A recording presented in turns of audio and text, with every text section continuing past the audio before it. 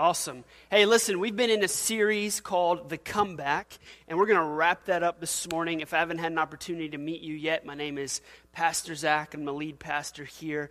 But listen, if we've got some first-time guests in here, can we let them know that they are welcome this morning? Hey, well, we're going to dive right into this, but I have a big announcement to make today that we have been planning for about 2 months, and I wish we could have announced it about a month ago, but it just wasn't feasible. So I'm going to make you wait to the end of service. So you don't go anywhere, all right? So anyway, make sure you stick around, and I got some exciting news. I don't know if you guys take a look around, but God is genuinely growing this church, and it's just so phenomenal to see that and all the lives that have been changed. I'm so excited. If within the past just 3 weeks alone, listen to this, past 3 weeks alone, we've come to see 25 people come to know Jesus. So we're super excited about that. But let's go ahead and pray, and I'm going to dive right into this. Father God, we thank you for who you are. God, we thank you that we have an opportunity, God, not just to talk about your word, but to experience and encounter your word. God, I pray that I know that there are many people from all walks of life in here, different backgrounds, different histories, different things that they've all walked through. But God, regardless of what it is, I pray that you would speak to them. In Jesus' name, amen and amen. So the whole premise, the whole idea of this whole comeback series has basically been this: wherever you're at, wherever you've gone through, everybody, we talked about this the first week, everybody needs a comeback. Meaning that everybody is going to go through dark moments in their life, everybody's going to go through difficult times, or maybe spiritually, maybe you've known Jesus for a long time, but maybe you just walk through some dry seasons where it doesn't just really make sense. It seems like the relationship that you had with God was working out well, and then all of a sudden you get out of bed one morning and it seems different. Or maybe you're here this morning because somebody invited you here, or maybe they actually literally drug you to church and they're saying, you're going to come with me to church. And so you're squirming in your seat right now as, what is this skinny white guy going to say? But hey, listen, wherever you're at, we're so glad that you're here this morning. And I genuinely believe this. Wherever you're at on the spectrum, whether you know God or not, whether you have a vibrant relationship or not, whether you're just as lost as can be and you're looking for some kind of hope, you're looking for some kind of fulfillment, I can tell you this: it will be found in Jesus. And if you just open up your heart this morning and allow some of those walls down, God will speak to you, and I promise you, you'll walk out of these doors a whole lot different than when you came in here. So here's the deal. I don't know if you're like me, but some of the most inspiring stories that I've ever come across are these comeback stories, right? You know, the football player that got an injured knee, who always thought that he would never be able to get back into the game, and through much training and through much support and through coaches pushing them along, he's able to get back in the game, and all of a sudden they win the season with this player. Anybody know those stories that I'm talking about? These good movies that we see, they're all based on these comeback stories. Well, if you start to look at them and you start to realize comeback stories, and this is what I want to talk about this morning, they never happen alone. Real comeback stories never happen alone. There is no good movie that is out there that is about this particular character that says, you know what, I was just so down in such a dark period of my life, but you know what, I just picked myself up by my bootstraps and I got myself through it. That doesn't make for a good story, right? Every comeback story happens when we allow people to come around us and push us and encourage us. So true comeback stories happen together. They happen within the context of community, within the context of a healthy and vibrant church, within the context of relationships. I don't know if you know this or not, but church is so much more than just coming on a Sunday morning and sitting in a seat. My goal and my dream for this church is that one day you would be able to come in these seats, maybe for the first time, and then months, if not years from now, be able to look back and somebody that maybe you didn't know when you first got in here, but you could turn around and say, hey, you know what? Some of my best friends go to this church. We've been through some dark times. We've been through some hard times. We've been through some celebratory times. But these are the people that I've connected with. These are the people that I've bonded with, because everybody's going to have a day when life just doesn't seem to make sense, and you're going to need people to help push you along. So if you have a Bible, go ahead and turn with me to Ecclesiastes chapter 4. And we're actually going to spend the entire kind of sermon in this text. And let me give you a little context before I read it, starting in chapter 4, verse 1. As we read it, Solomon, we're going to see that he has, and Solomon is the author of Ecclesiastes, we're going to see that he has some problems with God. Have you ever had a season in your life, and let's just be honest, where you've had some problems with God? Anybody want to bold enough to raise their hand? You just had some issues. You're going, God, I don't understand this. Why me? Why would this happen? I've got some issues with you. And if I had to bet, I would think that some of the same issues that Solomon has is some of the same issues that you and I have with God. So let's read the text. I'm just going to read verse 1 through 3, and it says this. It says, "Again, I observed all the oppression that takes place under the sun. I saw the tears of the oppressed with no one to confront them. The oppressors have great power and their victims are helpless. So I concluded that the dead are better off than the living, but most fortunate of all are those who are not yet born, for they have not seen all the evil that is done under the sun." So let me summarize this, because this is a dark text, okay? Basically, Solomon is looking out upon the world and he's saying, God, why such pain? Why such sorrow? Why such darkness? Why such things that just don't seem to make sense? He's looking out and he's observing all these things and he's saying, God, if you're such a good God, then why would you allow all this pain and all this suffering? Anybody ever had that question before? Maybe you've walked through a moment in your life and you ask God the simple question, why? Why, God? You know, I'm confronted with this question almost every single day. As a pastor, I'm consistently and constantly surrounded by sorrow. All the time.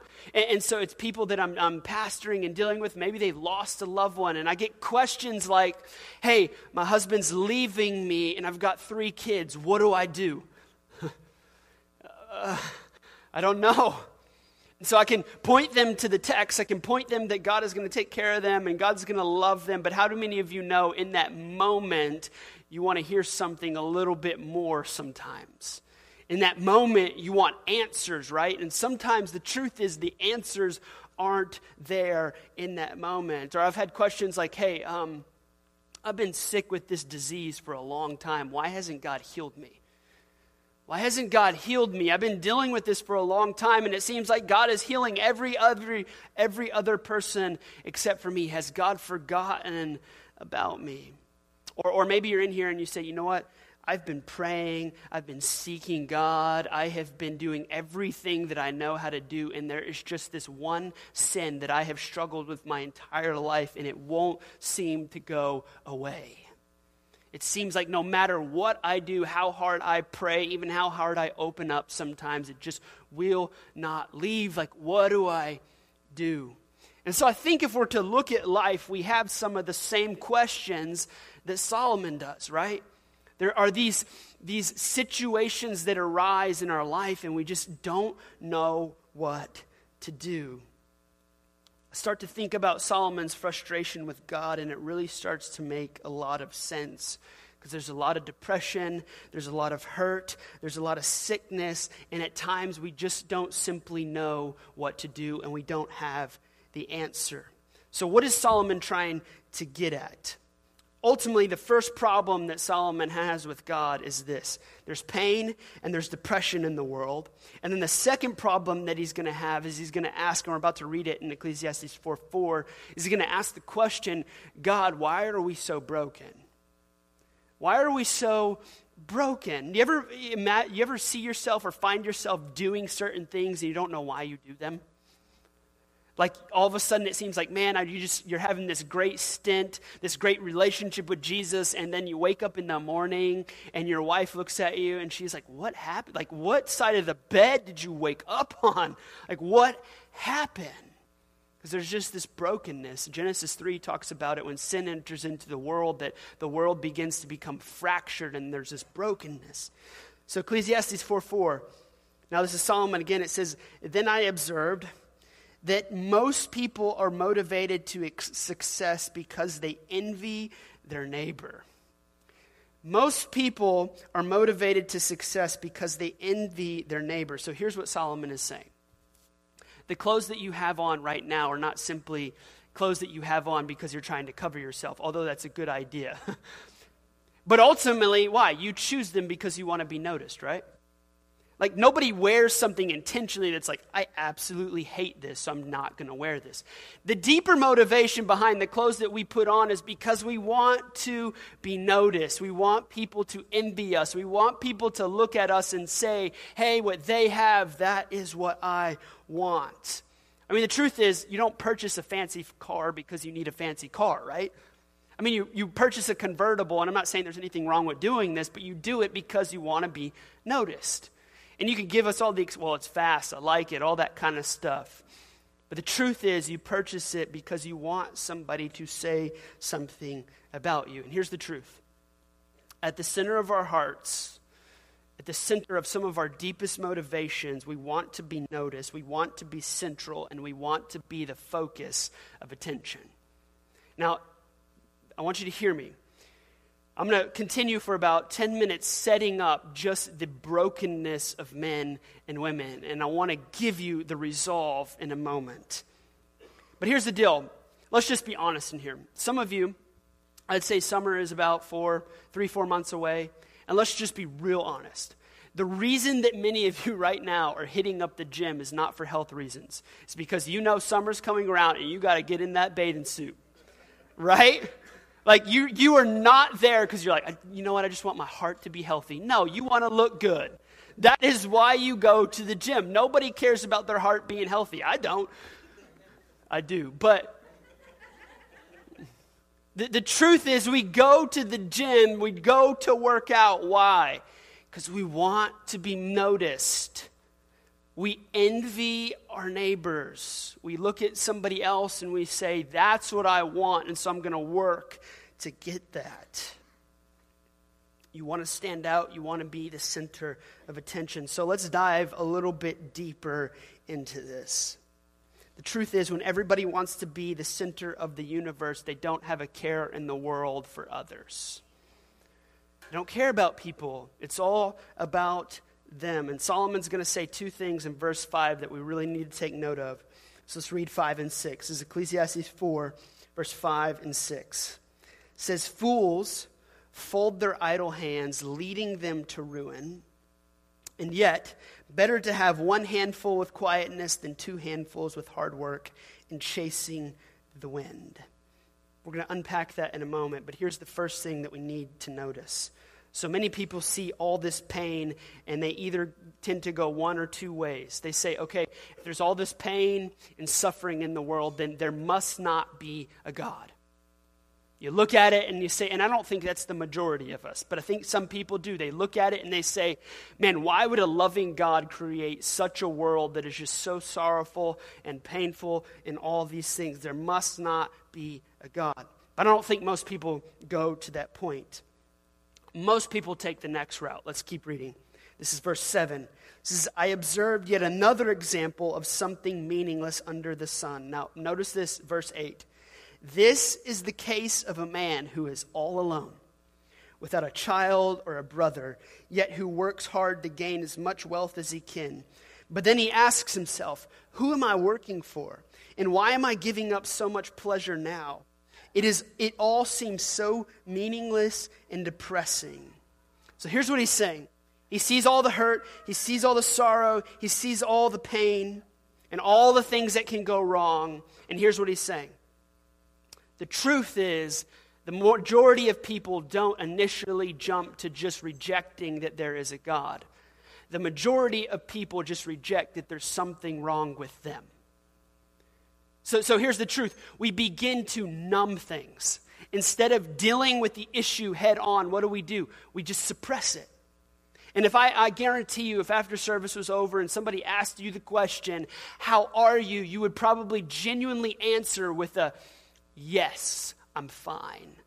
And really believe it. And really actually believe that you're okay. When the truth is, there are some deeper things going on in your life that you've never dealt with. And you've begun to get so good at just suppressing it and numbing it. I don't know if you know this, but the greatest selling narcotic in the world is antidepressants. I mean, we literally live in a culture now, instead of actually people, and I'm not saying, look, there are things that I believe that people do need to take medicine for, okay? So I'm not against that kind of stuff. What I'm saying is this, though. I think people have gotten so fascinated with the idea is, you know what, I don't want to struggle, I don't want to deal with pain, so give me something to numb it so I don't have to deal. So I don't have to fight through this, so I don't have to deal with this. And what ends up happening is we end up suppressing the issue and we never deal with the deeper things of the heart. And it's the reason that we're depressed. It's the reason that we look at life and it just doesn't make sense. It's the reason that we look at life and there's sorrow and there's pain, because there's real issues in our life that have never been dealt with, ever. Solomon says ultimately that it's easy for us to just put the blinders on.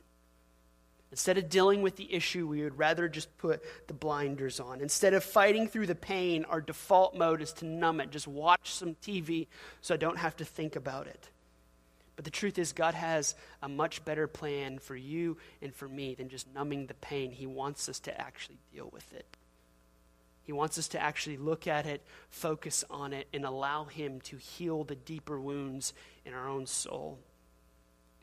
And I've read all of this, I've set all this up for you to get a good picture of what the human heart and human soul is like without Jesus.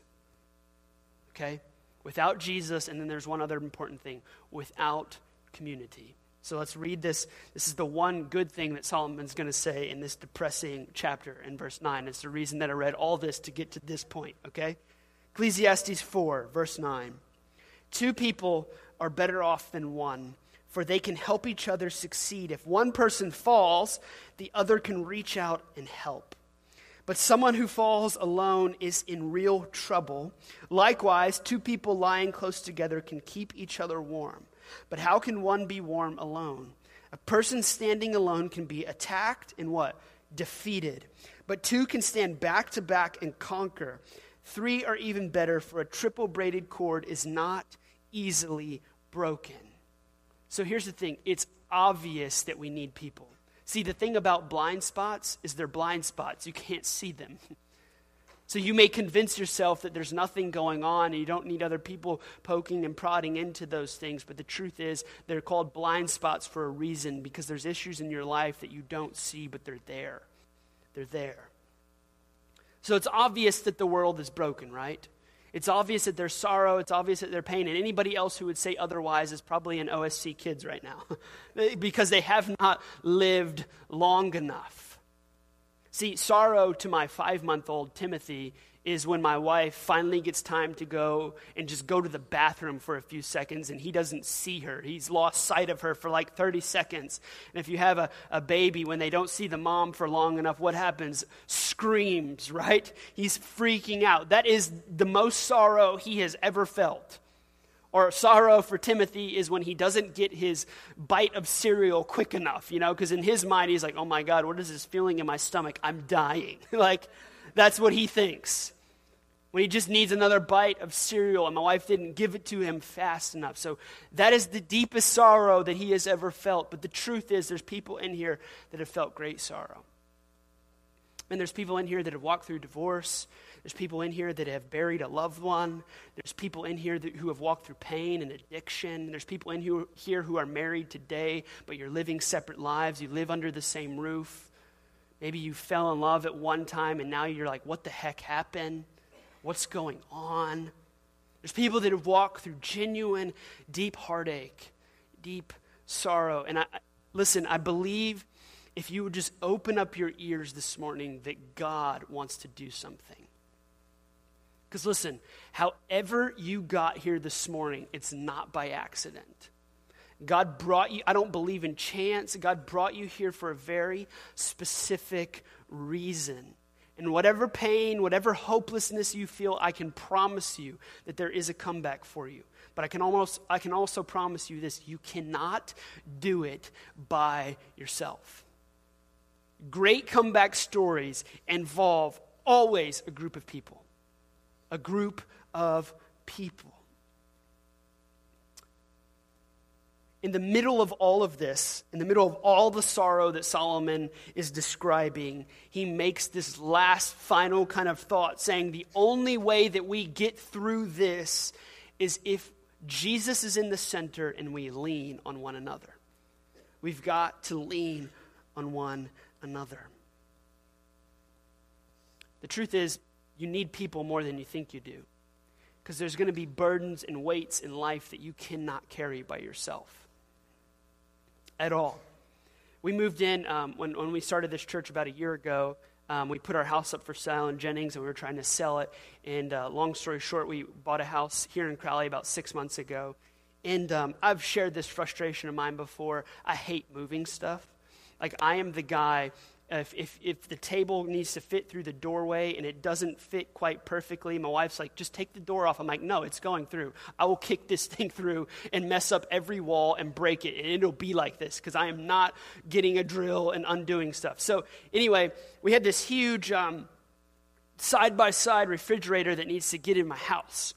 And so I realized quite quickly that I cannot get this thing in my house by myself, because it is way too heavy to carry. And so I call up some guys here in the church. I was like, hey, can you help me come move this fridge? It's going to take like 20 minutes tops, okay? Well, about 2 hours later, after we have taken the door off, removed the doors from the fridge, I am wanting to get this fridge up to the door and be like, babe, I'm sorry. You're going to deal with a dented fridge, broken walls. Just deal with it, because I'm sweating and this thing is like not going in. Long story short, we end up finally getting this fridge in, and I kind of reflect back on it. I think that's what a lot of people look like most times. When you don't understand that life is better when you don't do it by yourself. See, there's these heavy things in life sometimes to carry, and you don't have all the answers, and you don't know what to do. And sometimes, because we don't know what to do, we just stay stuck, and we stay there, and we keep on heaping more and more and more weight and more burdens. When in reality, we could probably get over that hump, even though it may be heavy, when we have other people that say, hey, let me help you with this. Let me help you pick up some of this weight and move through this. There's no way that I could have got that refrigerator in by myself. I would have been so frustrated. I would have broke that refrigerator into 1,000 pieces to get it into my house on my own. So here's the deeper question. Have you ever tried to heal the deep, insecure wounds in your heart by yourself? Have you ever tried to do it by yourself? Hey, you know what? I don't need anybody. It's just going to be between me and God. We'll work through this. You ever tried to do that? How's that working? It doesn't work out too well, right? It doesn't work out so well. You know that part of you in your heart that misfires, that part of you that keeps leading you back to the same old stuff over and over, that part of you that says, I don't want to be in this place, but yet you keep finding yourself back in that place? Anybody know what I'm talking about? Say, God, I hate this, and you repent, and you ask for forgiveness, and you walk away, and 2 weeks later, you're back in the same spot. And you're going, how in the world do I keep getting myself here? What is going on? I can almost assure you, according to the scriptures, that it's because you're living life in isolation. You're living life in isolation. There's two different things, and we see this in the scriptures. Jesus lives life, he does seek solitude. Solitude and isolation are two completely different things. Solitude is when you break away, hey, I need some time to recover, refresh, maybe read, spend time with Jesus, and I'm going to come back renewed and refreshed. Isolation is this: life is too heavy, and I just want to downtrot. I want to sit on the couch. I don't want to do anything. I don't want to be around people. I don't want to think. I want to numb. That's isolation. And the truth is, the reason that some of us are still continuously trying to heal the deep, insecure wounds in our own heart is because we're living life in isolation. we actually believe the lie that the enemy has been telling us over and over and over again. You don't need anybody. You can heal this on your own. You can do this by yourself. Listen, this is why the doctrine of the Trinity is so important. Let me point you to something. God doesn't do it by himself. God the Father, God the Son, and God the Holy Spirit. This is why this is so important, because he models it for us. I mean, the very first pages of the Bible, Genesis chapter 1, you see them creating the world together. Together. So here's the deal. If God doesn't do it on his own, what makes you think you can?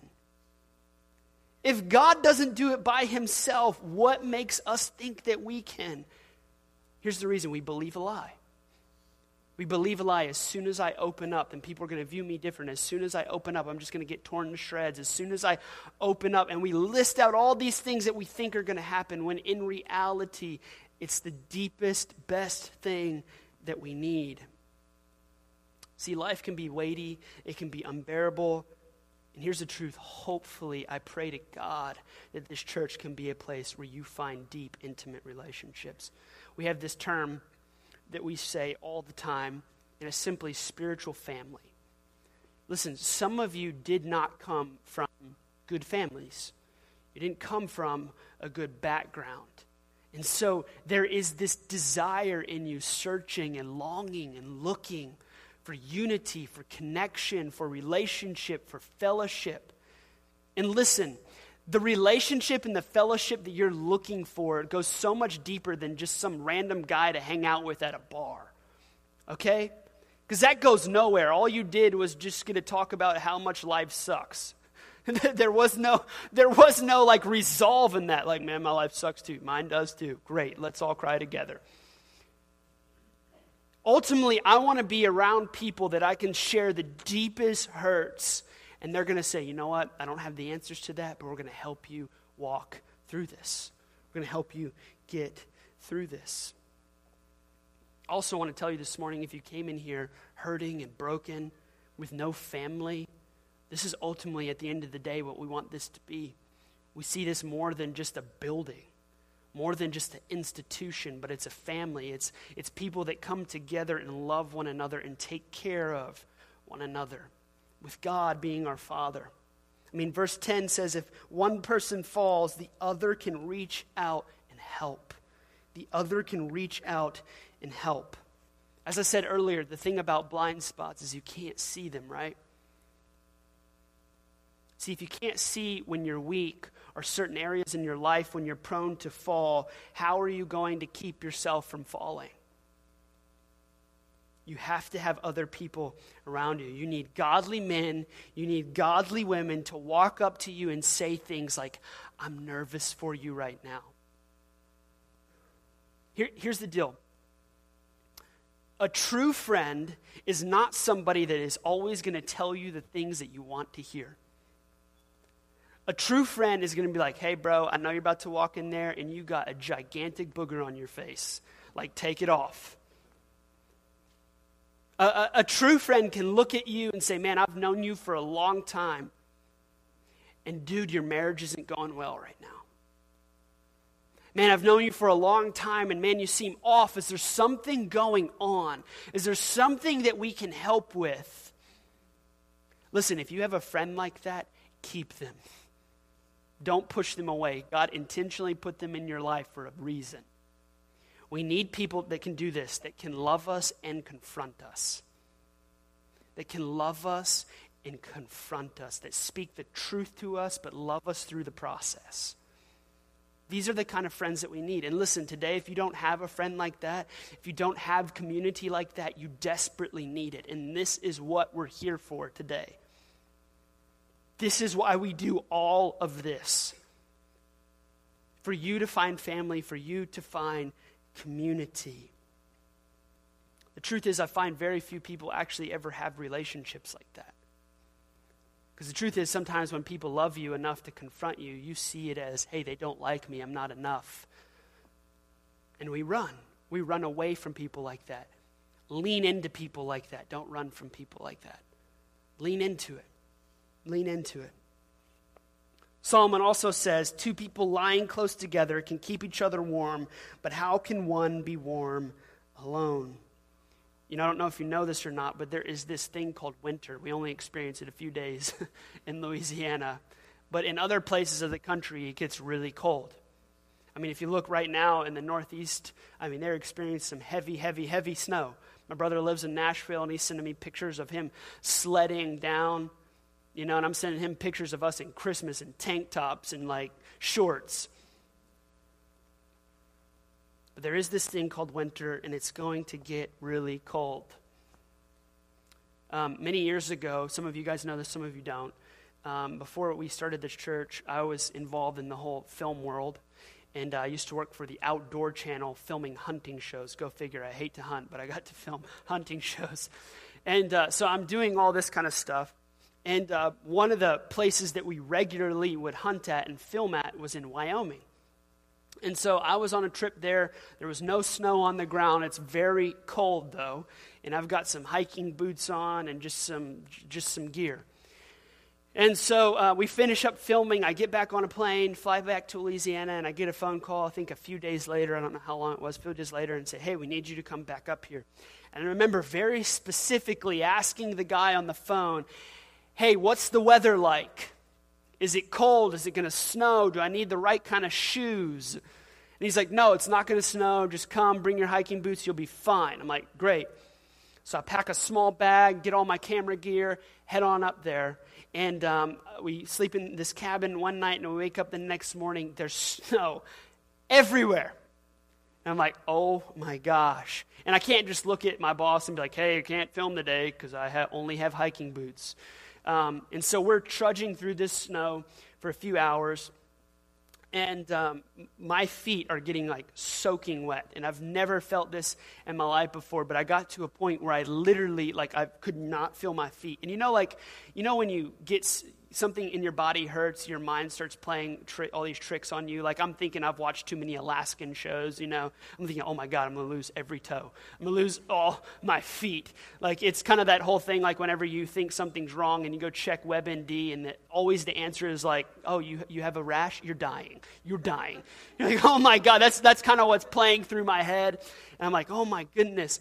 Well, it gets to a point where it's like so painful for me to even walk around. I finally got to get some guys to put me on a four-wheeler and bring me back to this cabin. And I sit back in this cabin for the rest of the day, and my feet had swollen up so big just from getting so cold.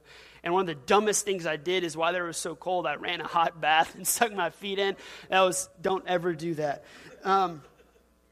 But here's why I share that story. There's going to be cold moments in your life. There's going to be things where you face things where you actually need other people to carry you out of that situation. And here's the worst part of it all. If you're not in genuine community, you're going to face those cold moments, and there's going to be nobody around you to help you carry you out of that circumstance or that situation. You know, Acts talks about it this way. A true Christian believers should carry one another's burdens. We should carry one another's burdens. We should be able to look at people and say, you're going through a difficult time right now, and how can I serve you and how can I love you through this whole process? But here's the greater question. Why do so many find it so difficult to walk in deep spiritual life with other believers? Why do we find it so hard to be open and deep with other people? Well, the truth is, according to Ecclesiastes, Solomon has actually already answered this question. And so what I want to do real quickly is just give you 4 reasons why we don't do this in hopes that we can counteract some of the lies that some of us believe so that we can enter into this genuine community that the Bible speaks about. Number one, envy will always derail your chances of deep relationships. Always. So Ecclesiastes 4:4 says this, then I observe that most people are motivated to success because they envy their neighbor. So what is he saying? Have you ever found yourself celebrating when somebody else fails? Maybe you got a job and somebody else got a promotion that you really wanted. So instead of being happy for them and excited for them, you're like, God, yeah, I'm happy for you. And there's no true, genuine joy or happiness with it because you envy them. You wanted that position. Has someone ever gotten on your nerves because good just came to them? Maybe life just seemed to work out for them in a certain instance and you envy that, and so you get frustrated with them, and in your heart you begin to hate them. But truthfully, Christ calls us to celebrate when others succeed, but it's hard to do that when we've got envy in our hearts.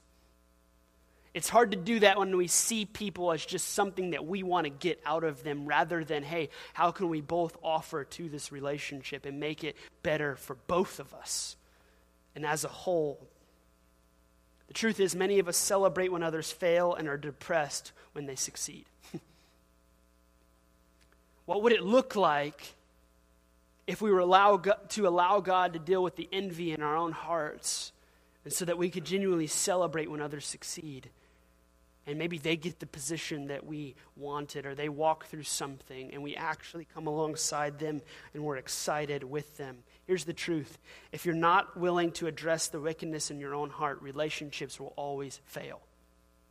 Let me say something real quick to marriages. The reason sometimes that your marriage is not working or it doesn't work is not because of your spouse. It's because of you. It's because of you. And here's the deal. We've always got to look inwardly first before we look at the other person. Okay, what's going on in me? God, is there something in me that needs to be dealt with? Is there jealousy? Is there anger? Is there frustration? Is there envy? What is going on with me? We have to look at this first. Relationships do not work when we do not deal with the sinful nature in our own hearts. Number 2, according to Ecclesiastes, laziness kills deep relationships. Ecclesiastes 4:5 says it this way: fools fold their idle hands, leading them to ruin. The biggest killer of deep Christian, authentic community is laziness. Simply laziness. Early on in my marriage, the thing that constantly kept us from getting more acquainted with each other and intimate with each other was just simple laziness. I don't want to enter in because if I enter into the deep stuff, it's taxing. It takes work.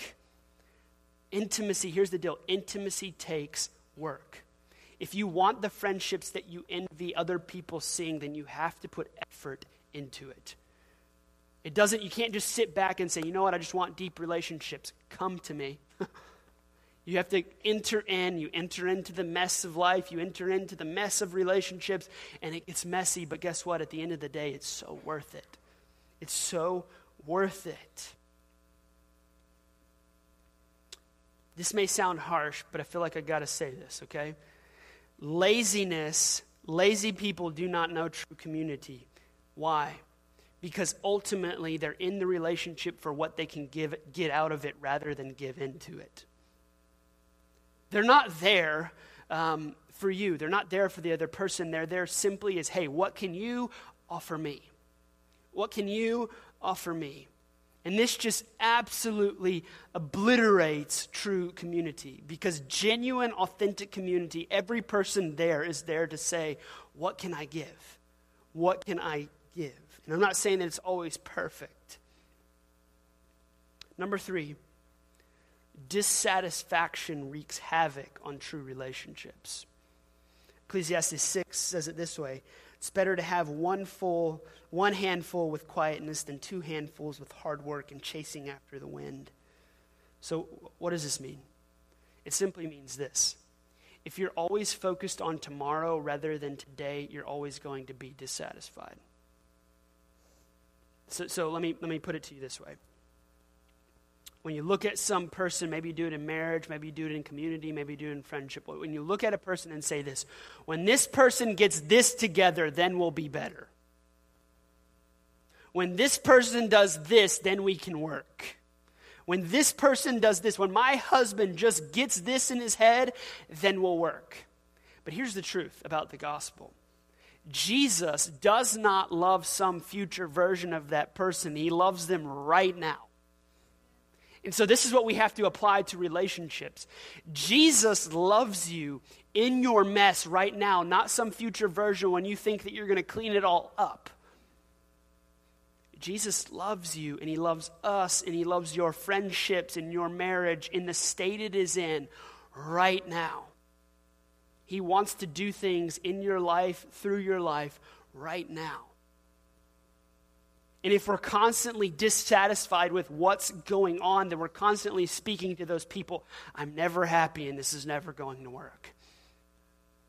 You ever have those people that's just like, you feel like no matter what you can do, like you cannot impress this person.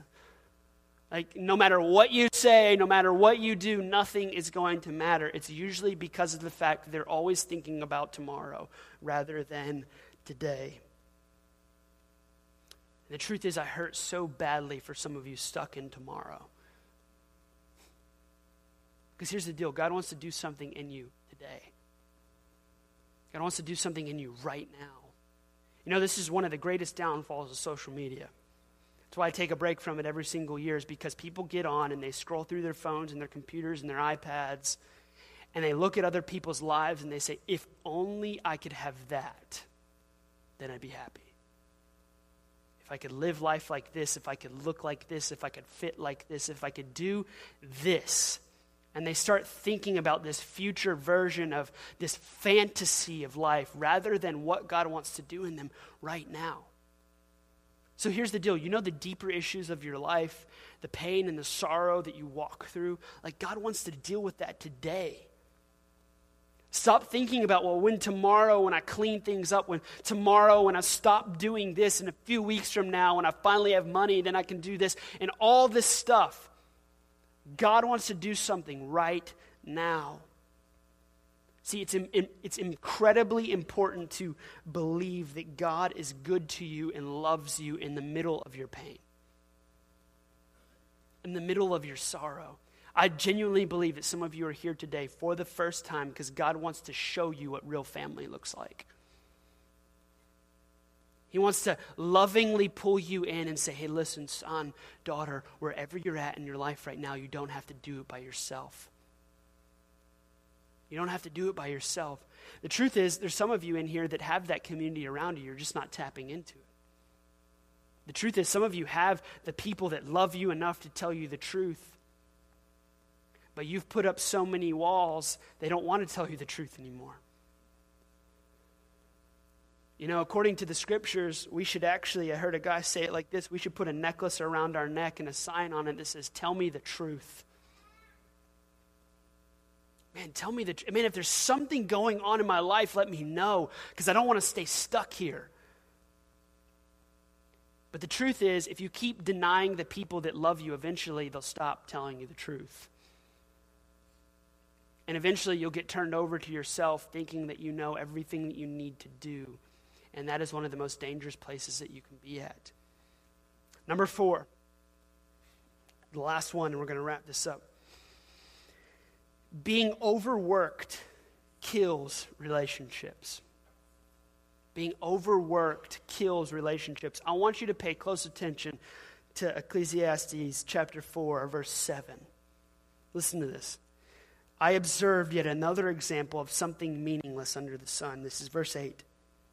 This is the case of a man who is all alone, without a child or a brother, yet who works as hard to gain as much wealth as he can. But then he asks himself at the end of his life, who am I working for? Why am I giving up so much now? So what Solomon is saying, they have this man who is so driven by making money and working because he finds so much fulfillment in his job that he steps back and says, you know what? I haven't even had time to invest into relationships. I don't have a wife. I don't have kids. I don't have friendships. Nothing, because I've just been working my fingers to the bone. And he's saying at the end of the day, for what? For what? Because possessions at the end of the day will lose their luster. They'll lose their attractiveness. possess all those things that you worked for so hard to attain and so hard to get, you cannot take them with you. And at the end of the day, they won't mean anything to you. I mean, the greatest way that I can explain it is a device that probably all of you hold right now, your phone. I mean, the advertising companies are so good at this. Hey, that piece of technology that you have in your hand, you need the next one. And then you start to believe, yeah, this is a piece of junk, although I got it like 2 weeks ago. You want the new one, you want the upgrade, and then you get the new one, and what? It starts the whole cycle over again, right? The reason many of us don't have genuine community is because we're working to acquire stuff rather than relationships. We're working to acquire stuff. I don't know if you know this, but there's only a few things in this life that are going to last to the very end. Jesus, friendships, and the church. That's it. That's it. Jesus, friendships, and the church. I'll tell you how friendships last. Because one day you'll be able to stand face to face before Jesus and you'll be able to see the people that you had conversations with and they came to know Jesus because you had the boldness to tell them about him. I'll tell you how the church lasts. The church lasts because Jesus said it's the hope of the world. It's the conduit of which people come in and they hear the good news and then they go out to the world and they tell people that are hopeless and dying and hurting and broken. Man, all the stuff that you've been working so hard to attain, you can't bring that with you. Relationships, Jesus, and the church is the only thing that lasts. So here's the question, the final question. What are you doing to invest into those things? Because here's the truth. Comeback stories don't happen alone. Some of you have been stuck in a place for a long time, and you are not going to get out of it until you live out what Ecclesiastes 4 verse 9 says, 2 people are better than one. 2 people are better than one. The deep, insecure wounds that you have in your heart right now, you cannot heal them by yourself. Husbands, deep down, let me be honest with you. Deep down, your wife wants you, not the possessions that you can provide for her. It's truth. She wants you. Man, she might be excited by the new car. She might be excited by the new house, but deep down, she wants you. I see this with my kids. Man, deep down, when dad's busy, they don't care about the little trinket gifts that I bring home. They want me. Dad, can you jump on the trampoline? Dad, can we play Wii? Dad, can we play Super Smash Brothers, which I get obliterated by a 7-year-old all the time. They want me. Your wife wants you. Your husband wants you. Your friends want you. They don't want your stuff. They want you. They want deep intimacy, deep connection. Every human being in here longs for true, genuine community. And comeback stories only happen when we understand this process. That the way that Jesus designed the Christian life to work is together. Life together. And the moment that you decide to do it alone is the moment that you begin to derail your chances of having a comeback. So, how do we have genuine community? How do we have true and real relationships? Well, the first thing that I would say is this. If you're a man in here, every single Friday at Old Time Cafe, we have a men's Bible study. If you're in here and you're coming in and you're saying, man, the church is growing. I don't know anybody anymore. What do? I don't like this. Get in life groups. Like, get in a life group. When you hear about all the launches coming in February and all the different ones coming, find one. Get in it. If you're new in here, we've got Next Step that is constantly going on. It's happening right after service this Sunday. Jump in Next Step. The other thing that I would tell you, if you don't want to wait at all, look at some of the dream teams that happen. Man, go serve in kids. Go serve in kids. Go serve in our greeters and our media team or whatever. And you know what this happens? Because we genuinely believe this. It's much more than just serving in a position. At the end of the day, it's going to get you connected to the people that you need to be connected with. That's why we do it. It's not just to fulfill a position. ultimately, at the end of the day, it's to get you into community. Because here's the thing that I'm convinced of. You can do a job that you absolutely don't like, but if you do it with the people that you love, you'll love it every single time. You ever showed up to work where the job was maybe mediocre, but the people were awesome? And like you just loved it? You loved it? I remember many summers ago, I worked for a construction company, and my sole job was a concrete truck would come up, dump it into a wheelbarrow, and just shovel all day. Sucked. Absolutely sucked. The bonus was I got ripped. That's how I got like this. But here's the deal. It was a job that I hated, but I loved it because I loved the people I was doing it with. Man, I had some of the greatest times doing a job that I absolutely hated. And so I would strongly encourage you to do something at the end of service. If you're not plugged in and connected in any kind of way to this church, do it. Go to this Connect table, fill out a Connect card, say, hey, I'd like to serve in kids. If you want to serve in kids, there's actually a table back there. You can sign up for that. Okay? Wherever you want to be, find a fit, find a place, because this is where comebacks are going to happen. Let's pray. Father, we thank you for who you are. God, we thank you that today, God, that we have an opportunity, God, not just to experience you, but to encounter you.